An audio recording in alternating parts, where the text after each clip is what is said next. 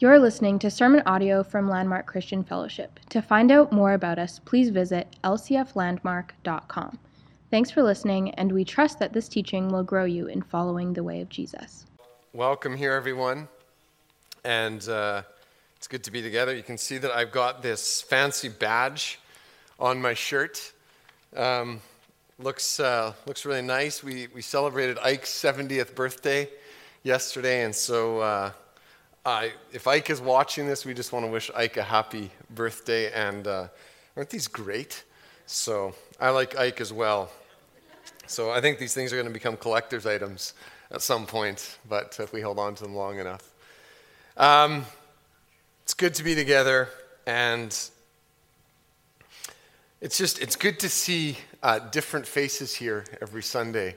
And to those of you that are watching, we want to welcome you as well, wherever you are. Pray that you're going to be blessed and strengthened in the grace of Jesus. So we have been, we kicked off a new series last week called Presence, Formation, Witness, and with the aim that this series is going to be one that is going to be a tool to foster patterns of renewal within our lives. And we've been talking about that over the last little bit. And we're talking about as God's people, we're made for presence in our lives, pursuing more and more and more of God's presence. We are shaped by formation, meaning that we are given to the practice or the practices of being formed into the image of Jesus. And we're going to talk a little bit about that in the coming weeks, about practices that we do that bring us into formation. And then we're talking about how we are defined by witness as God's people. That every single person as a follower of Jesus is called to be living on mission. That we are following the way of Jesus and we're inviting others into that way. And so we're going to look at that and how we practically live that out. And the goal is that this is going to be releasing, or maybe the expectation is this is going to be releasing in us more of God's heart and purposes within our hearts. And that so that we're living integrated lives in wholeness and awareness of who we are and what God is doing within us and what's going on inside of us. And so we'll look at that because that's all tied to formation. That's tied to presence in our lives as well. And that we're experiencing healing and transformation in our lives, that it's a progressive work where God is healing us, He's transforming us, making us more like Jesus, that we're being honest with ourselves and with others about where we're at, how we're doing. And so this is bringing us into formation, into the way of Jesus, and more in line with His character, that we're growing in the characteristics of Jesus as His followers, as His apprentices, if you will. And so that also means that we're going to deal with facing the pain, the sin, and deficiencies that are within ourselves. All of us deal with that, so that we're welcoming healing in our lives, so we're welcoming God's presence, we're welcoming His formation into us. So, and you might ask, well, why? Why is that important? Well, so we're experiencing freedom in Jesus, that we're living in His freedom, that this is a present reality that we're invited into, to live in the freedom and experiencing that in our lives and experiencing His presence in very real ways. And then we are being witnesses to others around us, examples. So last week we started all this off by talking about how kind of big picture, okay, technical difficulties, there we go. Last week we kind of looked at big picture, how we are made for God's presence. Big picture as in the whole totality of Scripture, that God's heart is for relationship with His people, right from the garden and right to the new heaven and the new earth that's coming. God's design and heart is for relationship. And that Jesus actually came to this earth to restore us to relationship with the Father. That is one of Jesus' main intents, is that we would be restored to that relationship. And so this morning, we're going to kind of just shift slightly, but stay in that track and talk about the pursuit of this relationship. So that this is God's design. Now, how do we as His people, how do we pursue God's presence? And so that's what we're going to talk about. And last week when we looked at sort of the progressive nature in Scripture of how God calls us to relationship and he's wanting to have his presence with his people, we left out Moses and the Israelites. And that's a pretty big part of the story of how God moved through his people. And so I want to talk about that this morning. We're going to be in Exodus 33. And I want to just give us a little bit of background to what transpires leading up to Exodus 33 and what happens in that chapter.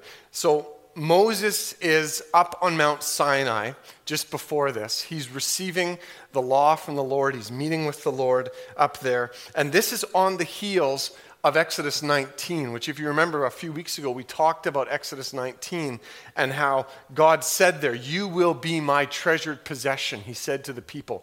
And the people's response to him at that time was, "All that the Lord has spoken, we will do. We want to be your people. We're going to obey you." So then Moses goes up on the mountain, and then he's delayed. And the people go to Aaron, and they're restless, they're bored, they're distracted. Their focus is clearly off the Lord. They're just kind of doing their own thing. And they say, "We want you to make us a God who's going to go before us.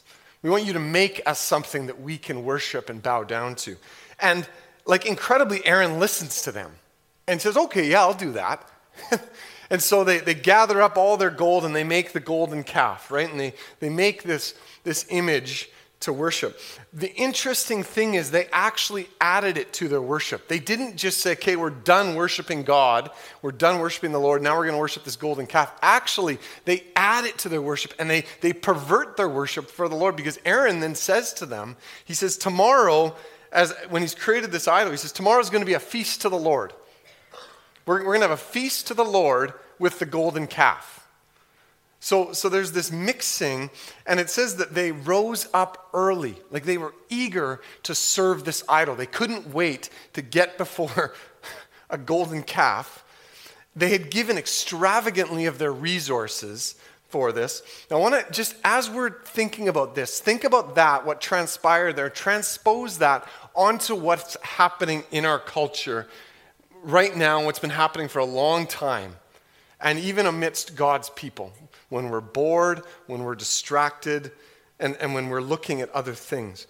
Because again, it wasn't wholesale rejection of God. They didn't say, "Okay, we're done with God." It was a mixture of idolatry and serving God that the people brought together. And it was centered around their pleasure and their ideas. This is what we want. This is what we're going to do. And so Moses comes down to all this. From meeting with God. Can you imagine? He's met with God. He comes down and he sees this, and he basically goes all Hulk rage on the people. He literally just throws down the tablets and says, "I'm done," and he just goes rage on the people. He's so upset. And God sends judgment on the people. God does bring judgment on the Israelites. That gets us to Exodus 33. That's what is going on. And what transpires in Exodus 33, I want to propose, is for us a model of how we can pursue God amidst a very idolatrous culture, amidst lots of stuff going around us. Shows us how we can pursue God. And it's not a formula. I'm not talking about a formula. I'm talking more of maybe a template, if you will, of how we can do this. And it reveals conditions in which God moves and responds to his people. And we see that through Exodus 33. And so as we go through this, the question that I want to put before us and ask this morning is, what can we learn of pursuit for God or of God in this chapter? So let's read the first 4 verses of Exodus 33.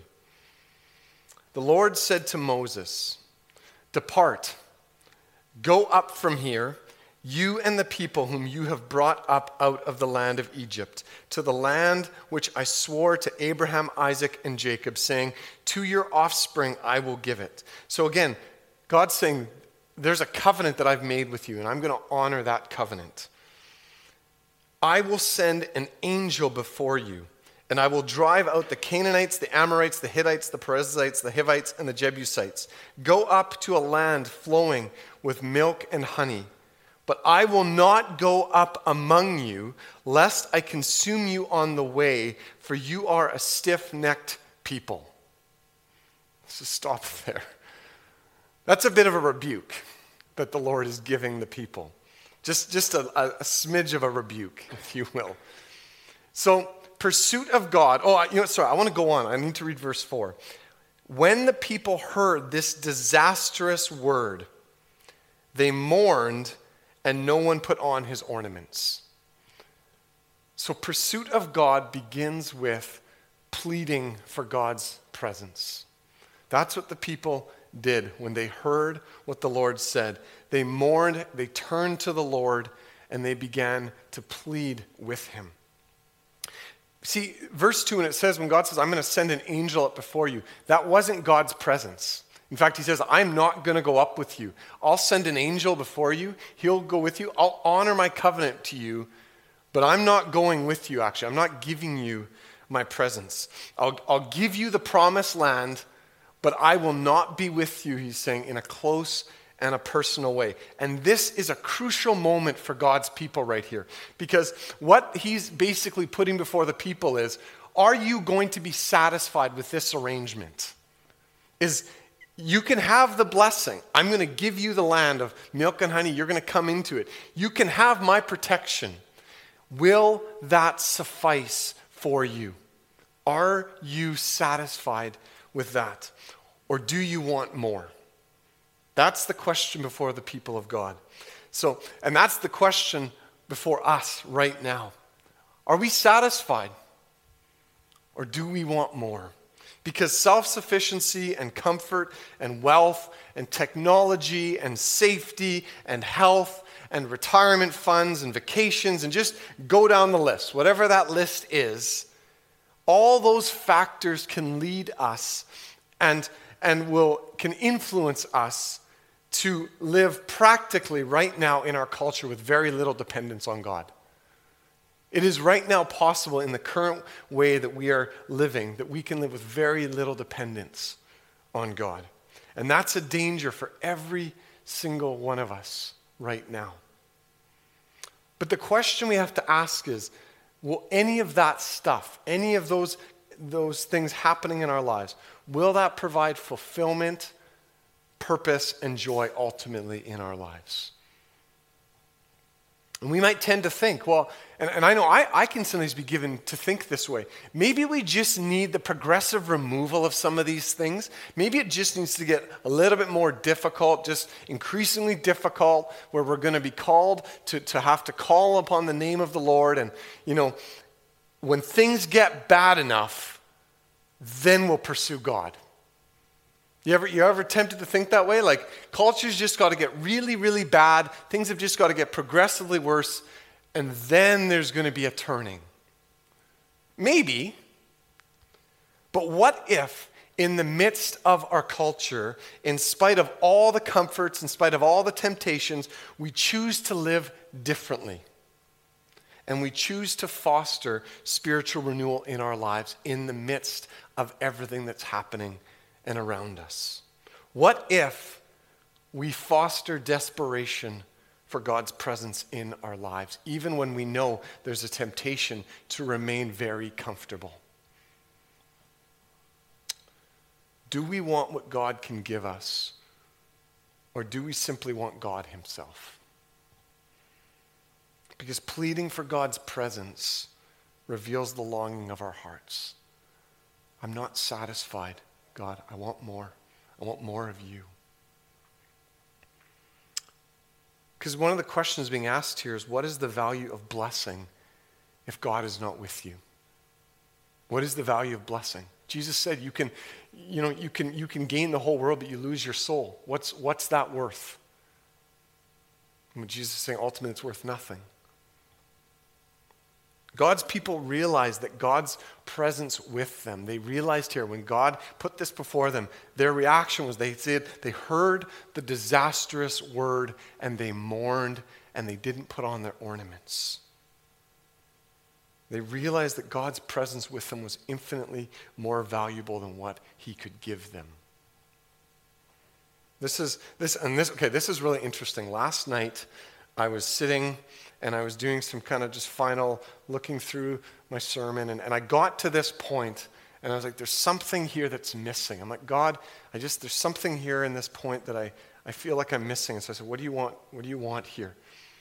And I didn't know what Jen was going to say this morning. I actually didn't know the complete song list even this morning. We had kind of been back and forth, and I had left it in her hands saying what the Lord puts upon your heart. And I felt the Lord say, I want you to go to Psalm 84.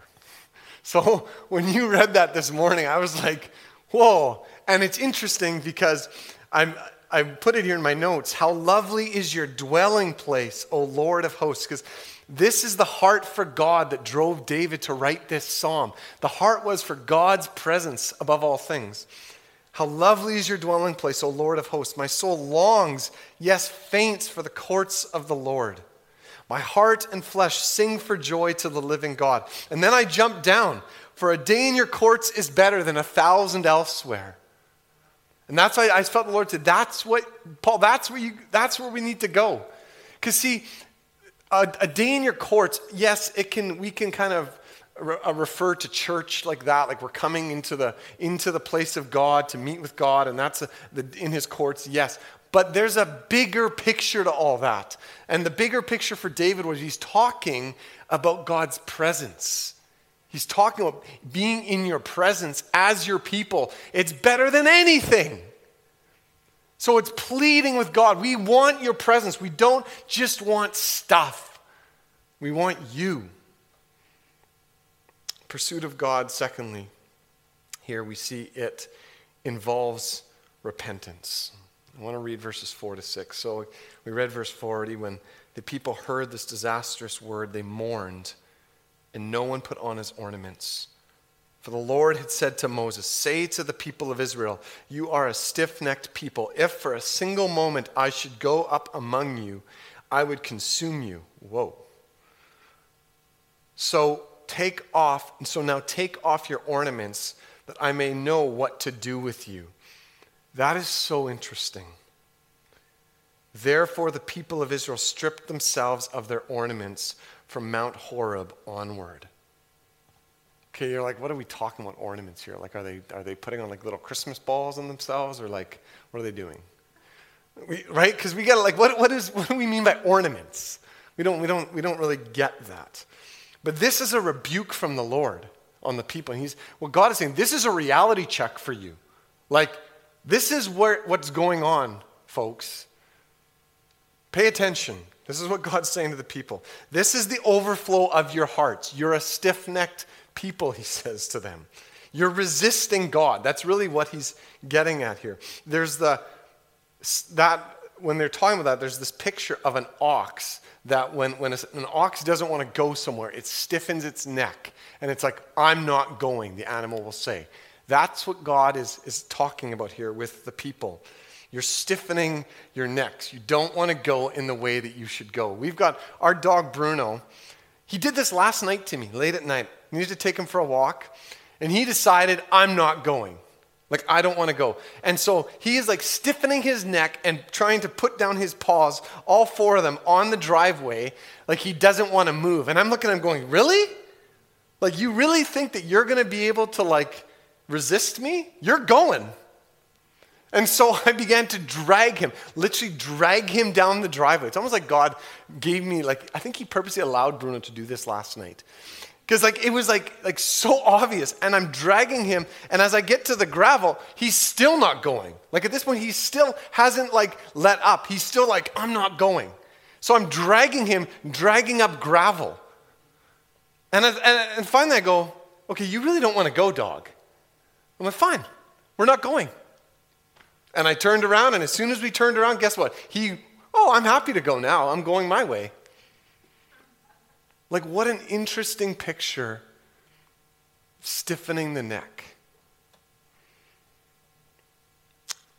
But this is about what repentance is about with pursuit of God, is it's confronting our sin. It's becoming aware of it. How do you become aware of what's going on inside of you and what God is wanting to highlight? How do you do that? Right? It takes time. You have to become aware of what's going on in your heart. You have to stop. You have to begin to listen to what's going on inside of you. You have to begin to listen to the voice of the Lord and what he's wanting to speak to you. The people here, when they heard that word, they mourned. They made room to hear what God wanted to say to them. Yes, it was a strong rebuke. They made room to hear, okay, what does God want to say to us? It's both on an individual level and it's actually on a body level, on a community level, even if you will. God moves. We're going to talk about this more in formation and cultivating practices of confession in our lives. But God moves as people begin to repent. Confession of sin is an ongoing practice for those who are following the way of Jesus. It is an ongoing practice, and you have to cultivate it in your life. Do you know how difficult it is to sit around with people and go, okay, now we're going to confess our sin? How's it going? I do that. I don't like doing that. It's very uncomfortable. And you have to check your heart, and you have to go, okay, what is God highlighting that I need to, and I need to put this now, and I need to confess this and bring it into the light. So there was no putting on of ornaments. What does that mean? Well, the people had this culture of putting on jewelry all over, and it was very much part of the culture where they would adorn themselves with lots of these external things. And what we see here is that what it's highlighting is this isn't about the external appearance. The people realize that stuff just isn't important anymore. Right relationship with God is the focus. It's not about how I look on the outside anymore. And so on one level, repentance is about stripping ourselves of the external displays that we present. It's letting down our guard. It's actually a willingness to come and be vulnerable and transparent. In Mark 7, Jesus is having this discussion with the Pharisees, and Jesus rebukes them for all their external rules. It's actually a really hard rebuke that he gives them. And you know what it was there in Mark 7 that he rebukes? Of all things, we'll get this. He rebukes them for their obsession with hand washing. He says, you guys are so obsessed with hand washing, and all your rules around hand washing and being clean. It says it right in Mark 7. I was like, oh, that's kind of relevant right now.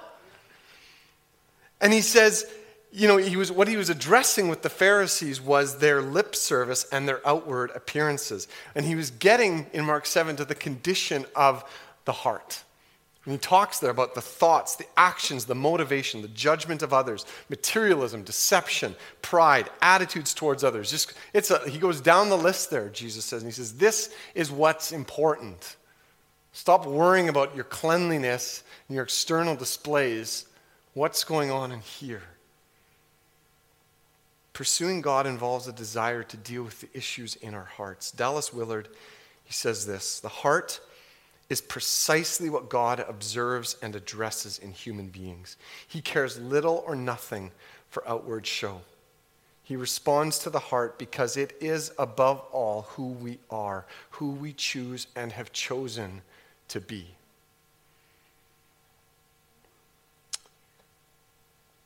One of the ways that we can approach this, and one of the things that we can do to ask ourselves is look in the Gospels and go, what commandments of Jesus am I living out?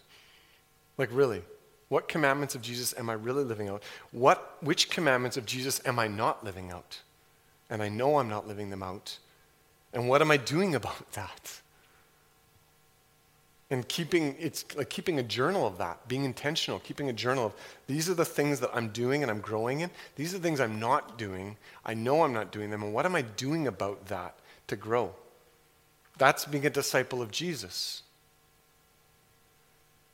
Pursuit of God, number 3, involves intentional decisions to draw close. I want to read verses 7 to 11 here. Now Moses used to take the tent and pitch it outside the camp, far off from the camp, and he called it the tent of meeting. And everyone who sought the Lord would go out to the tent of meeting, which was outside the camp. Whenever Moses went out to the tent, all the people would rise up, and each would stand at his tent door and watch Moses until he had gone into the tent. When Moses entered the tent, the pillar of cloud would descend and stand at the entrance of the tent, and the Lord would speak with Moses.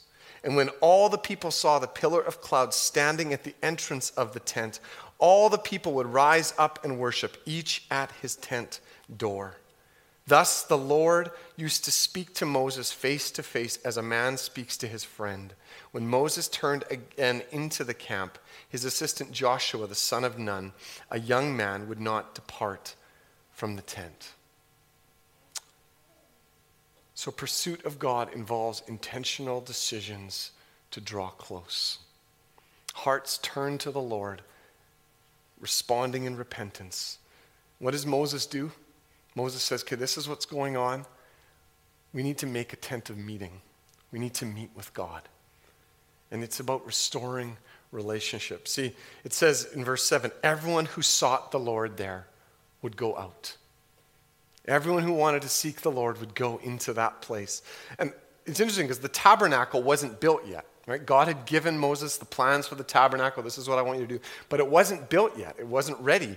And Moses is like, no, relationship can't wait. The tabernacle isn't built, but we need to meet with the Lord. We need to have a place where we can go and we can meet with the Lord. And so he says, let's make this tent of meeting. It involves engagement and action on the part of the people. Let's go out and let's seek the Lord. Intentional pursuit of God's presence that involves action is always met by response from God. And it's interesting because they say that it says that the tent was outside the camp.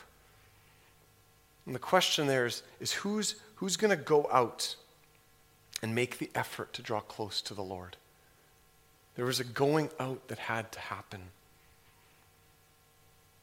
It was about a personal encounter with God, if you will. It wasn't about, I'm just along for the ride with the rest of the people. I'm just enjoying this. No, it was about, I'm making an intentional effort. I am going to meet with the Lord. I myself, I want to meet with God. I'm going out. This is about encountering God's presence in our lives, personally, experientially, carving out this time in our lives. How do you carve out this time in your life to meet with God? And so this is where formation integrates with presence, if you will.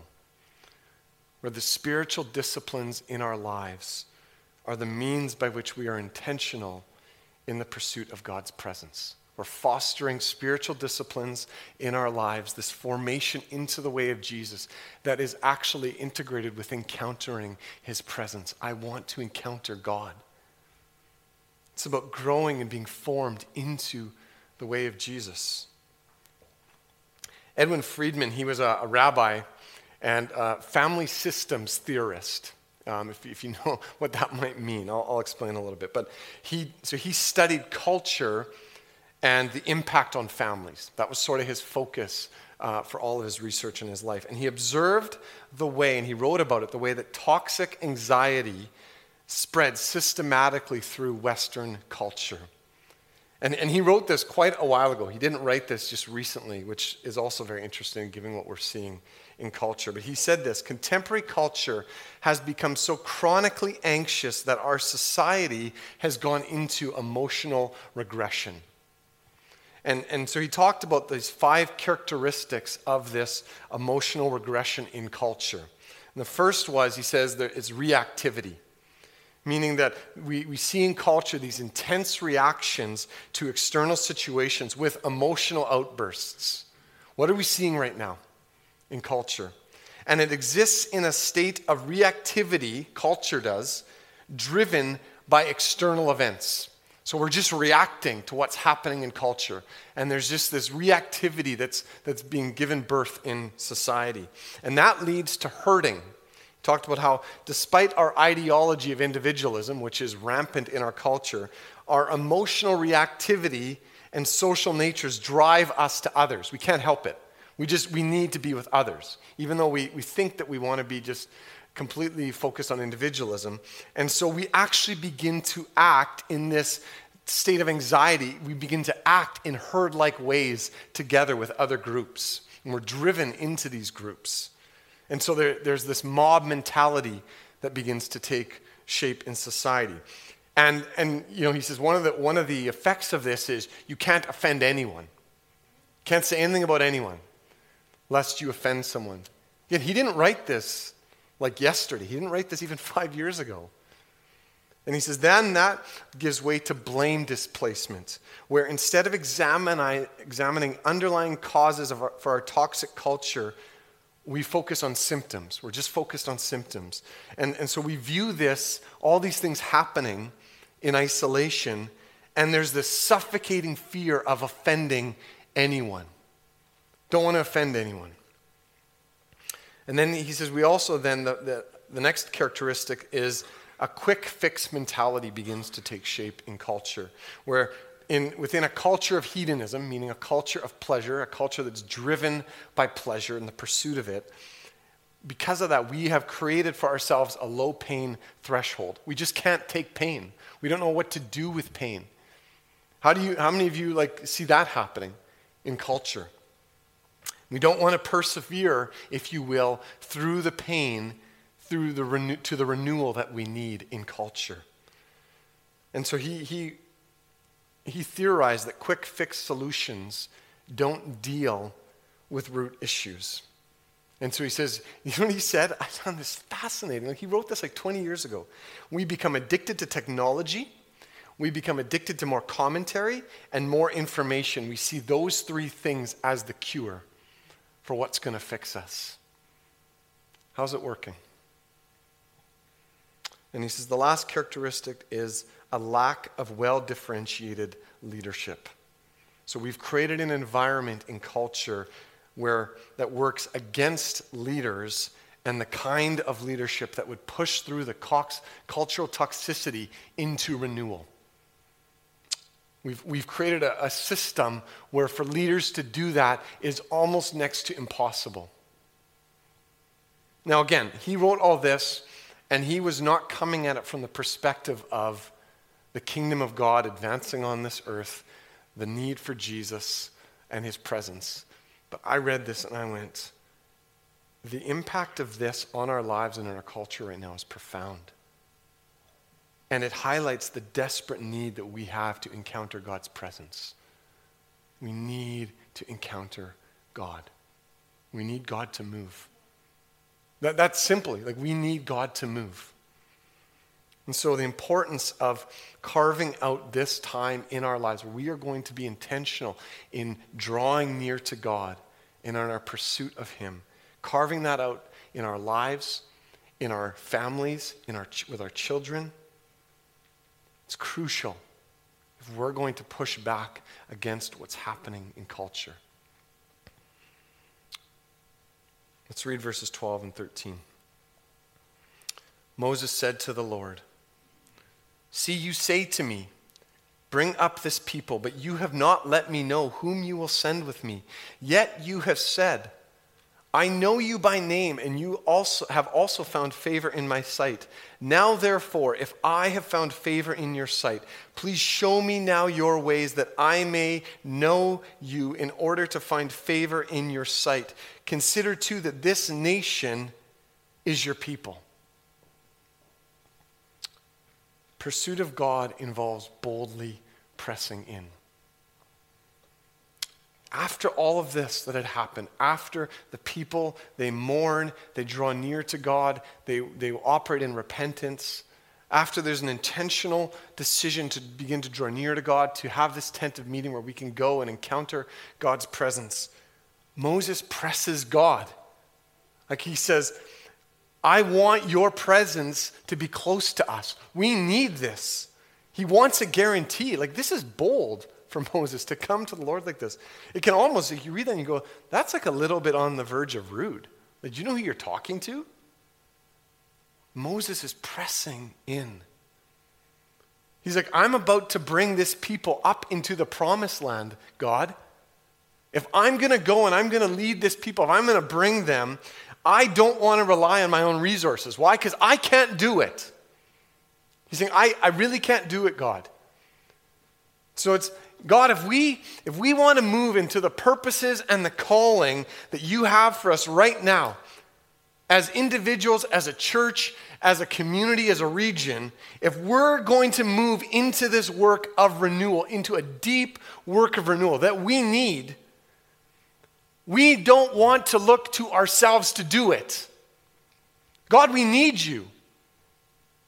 Like I read that and go, God, we need you. We cannot go up and do this on our own. We don't even want to. We need God's presence and his direction. And this is a state that we're invited to keep coming back to in our lives. This isn't a one-time deal. We keep going back to the Lord as we live our lives. God, I need you. I can't do this. We keep boldly pressing in. And this is a great example in Scripture of boldly pressing into God. God is not offended by this. He wasn't offended at Moses. God didn't say, how dare you speak to me like that, you human. He didn't do that. We need to keep pressing and really realizing our own deficiencies, learning dependence on the power of God, and that we need God's power. And I recognize, folks, I need a revelation of that. Like, I need a much deeper revelation of that in my life, that I need God's power. In verse 16, I'm not going to read all this, but there's this back and forth between the Lord and with Moses. But verse 16 says, Moses says, "For how shall it be known that I have found favor in your sight, I and your people? Is it not in your going with us, so that we are distinct, I and your people, from every other people on the face of the earth?" The grammar's a little bit clunky there in the Hebrew, but the point is, it's God's presence with his people that makes them distinct. That's still the case. It is God's presence with us in his people. That is what makes us distinct as God's people on this earth. We are temples of the Holy Spirit. The Holy Spirit lives inside of us as followers of Jesus. That is what makes us distinct from every other people. And it's not a thing about ego or bragging about that. This is about realizing I actually can't do it without the Holy Spirit inside of me. Can't do it. And when Paul says that in 1 Corinthians 6, when the Lord says that to us, that the temple of the Holy Spirit, you are a temple of the Holy Spirit. You carry the very presence of God within you. The very next verse says, this is the implication, you are not your own. You're not your own. This life is not about you. This life is not about your pleasures, your desires, and just living for yourself. You are actually bought with a price. So live and glorify God with your body. And this is why presence is tied to mission in our lives. We're carriers of his presence. This is why we are to be defined by mission. Because we carry God's presence within us. Why? We carry God's presence so that we can go and we can be a light to others. That is the whole intention that God has for his people. And that shift of we are carriers of God's presence, the Holy Spirit dwells inside of us, he's living inside of us, we are called to go. That shift needs to happen in the Western church. That is the shift that needs to happen for us, where there is a shift that goes, we are living on mission. We're not comfortable. We're not going to remain comfortable. We're actually willing, and it's going to cost us. There will be a cost to that. But it's living in, led by, and empowered by the Holy Spirit. And this is why when we're living and functioning in this is why repentance is so crucial for us. dealing with sin, dealing with the brokenness in our lives. Why? Because it's the cleansing. As we deal with that stuff, as we receive the cleansing from God, we receive his forgiveness that draws us back to God. Constantly, it's about an invitation. Come back into my presence. Tear down those barriers in your life that are keeping you from me. I want you to encounter me.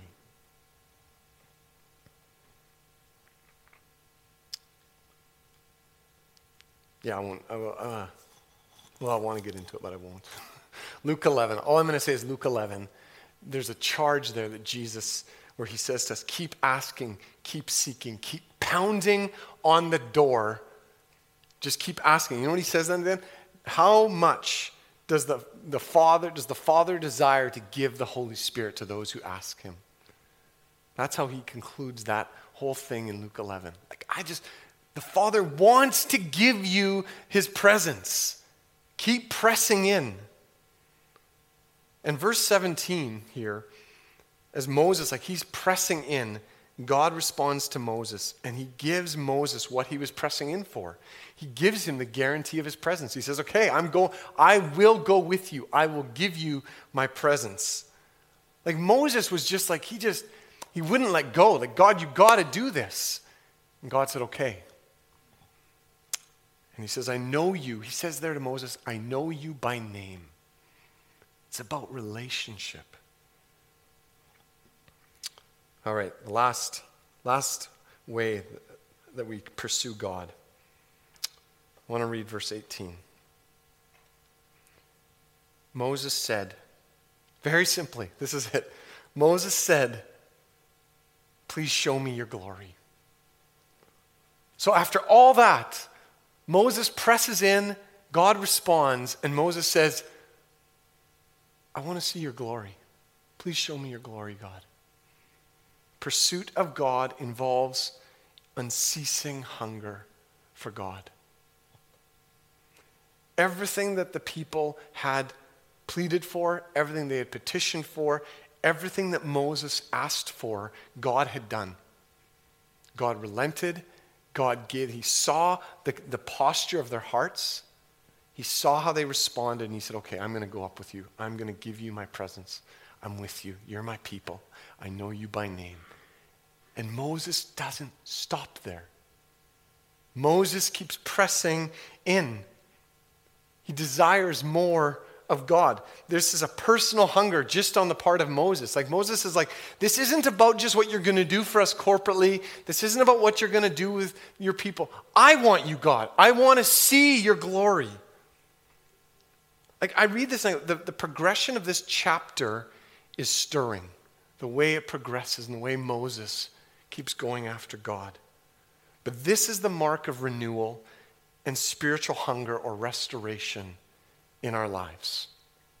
Yes, we can and we should pray for many things. We should be seeking the Lord to move in various things, and we put various needs before him.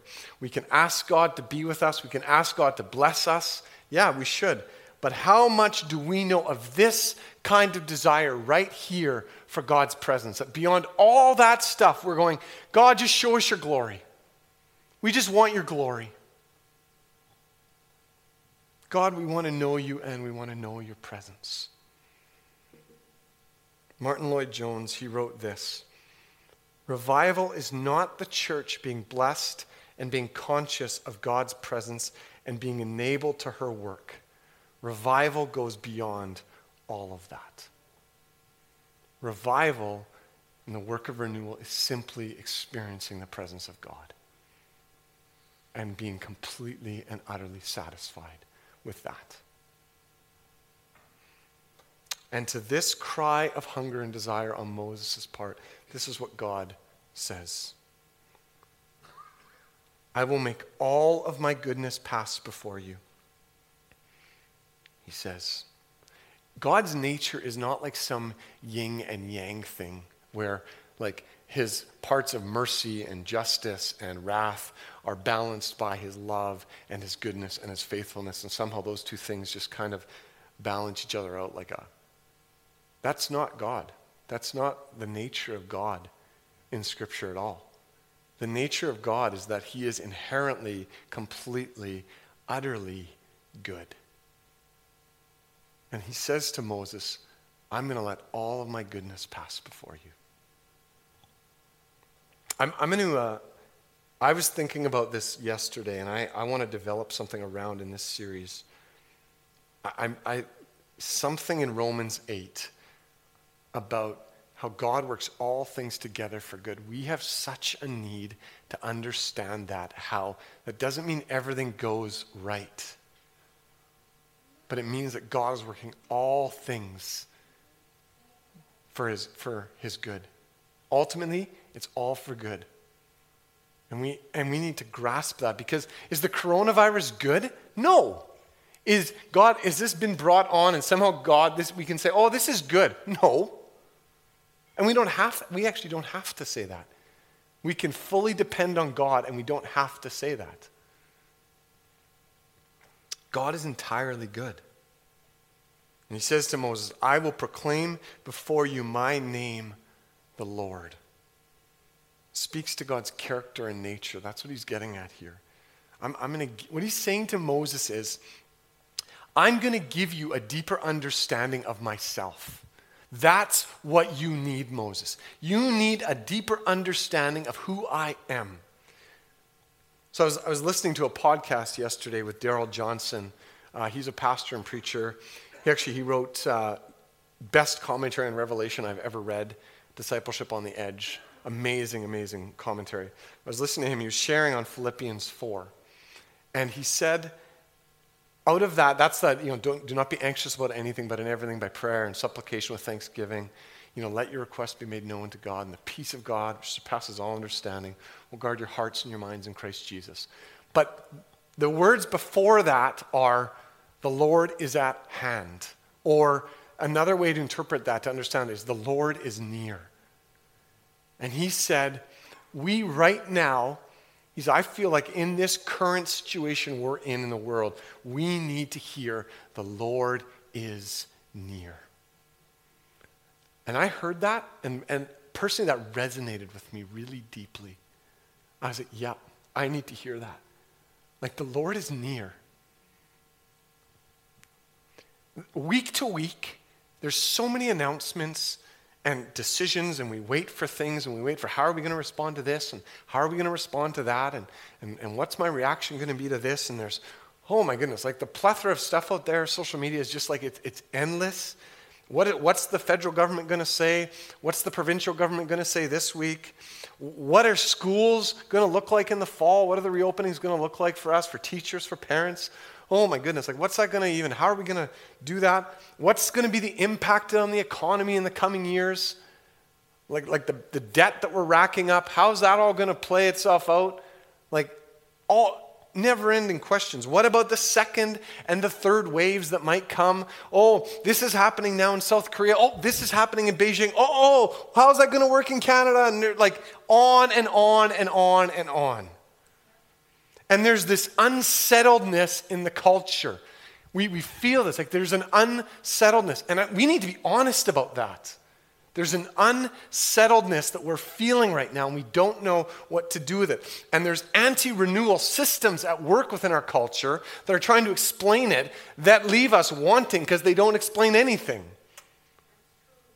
They leave us with nothing.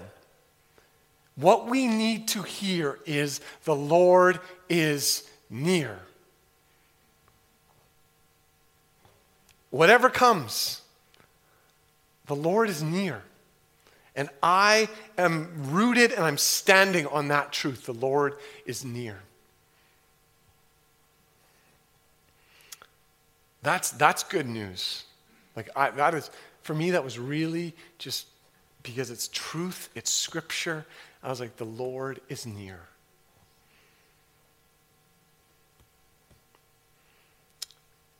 And I think what the Lord is saying to us in these days is, I will give you a much deeper understanding of myself. I want to do that for you as my people. If you allow me, I will do an incredible work of renewal and transformation in your heart. Do you want it? Will you pursue my presence Will you do this? Will you allow this to push yourself into me in such a way that you go deeper and deeper and deeper? So I want to leave us with some questions that we can put before the Lord this week, and I think are really good to stir us into what's going on. Will I plead for more of God's presence? Put that question before yourself. Will I do that? Where is God calling me to repentance? Where am I going to allow the Lord to actually call me to that? How will I make intentional time this week to draw close? And how will I quiet my heart and make time to listen to God? Which is sort of quieting your heart and listening to God sort of encapsulates all of that, so we can hear the Lord in that. So I want to just as we end, I want to invite Jen up, and I want to invite us to quiet our hearts right now. And wherever you are, if you're here, if you're listening, let's quiet our hearts and let's open ourselves to the Lord. And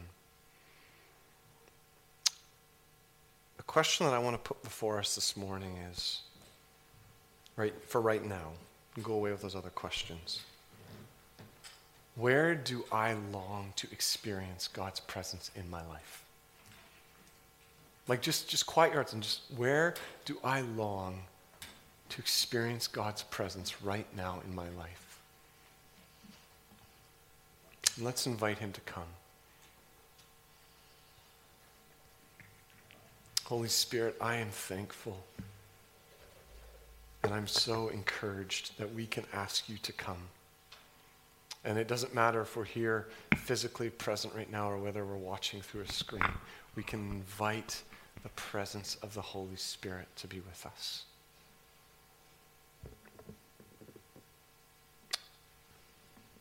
So God, we want to just allow room. I want to ask you that you would search our hearts, and that you would show us. Where am I desperate to encounter more of your presence?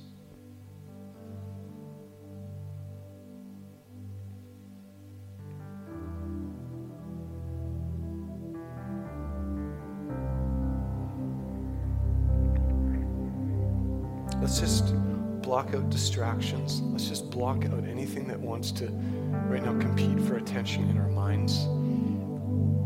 Things that want to distract us. God, we want to wait on you. We want to wait on you because we recognize that your presence is what we need.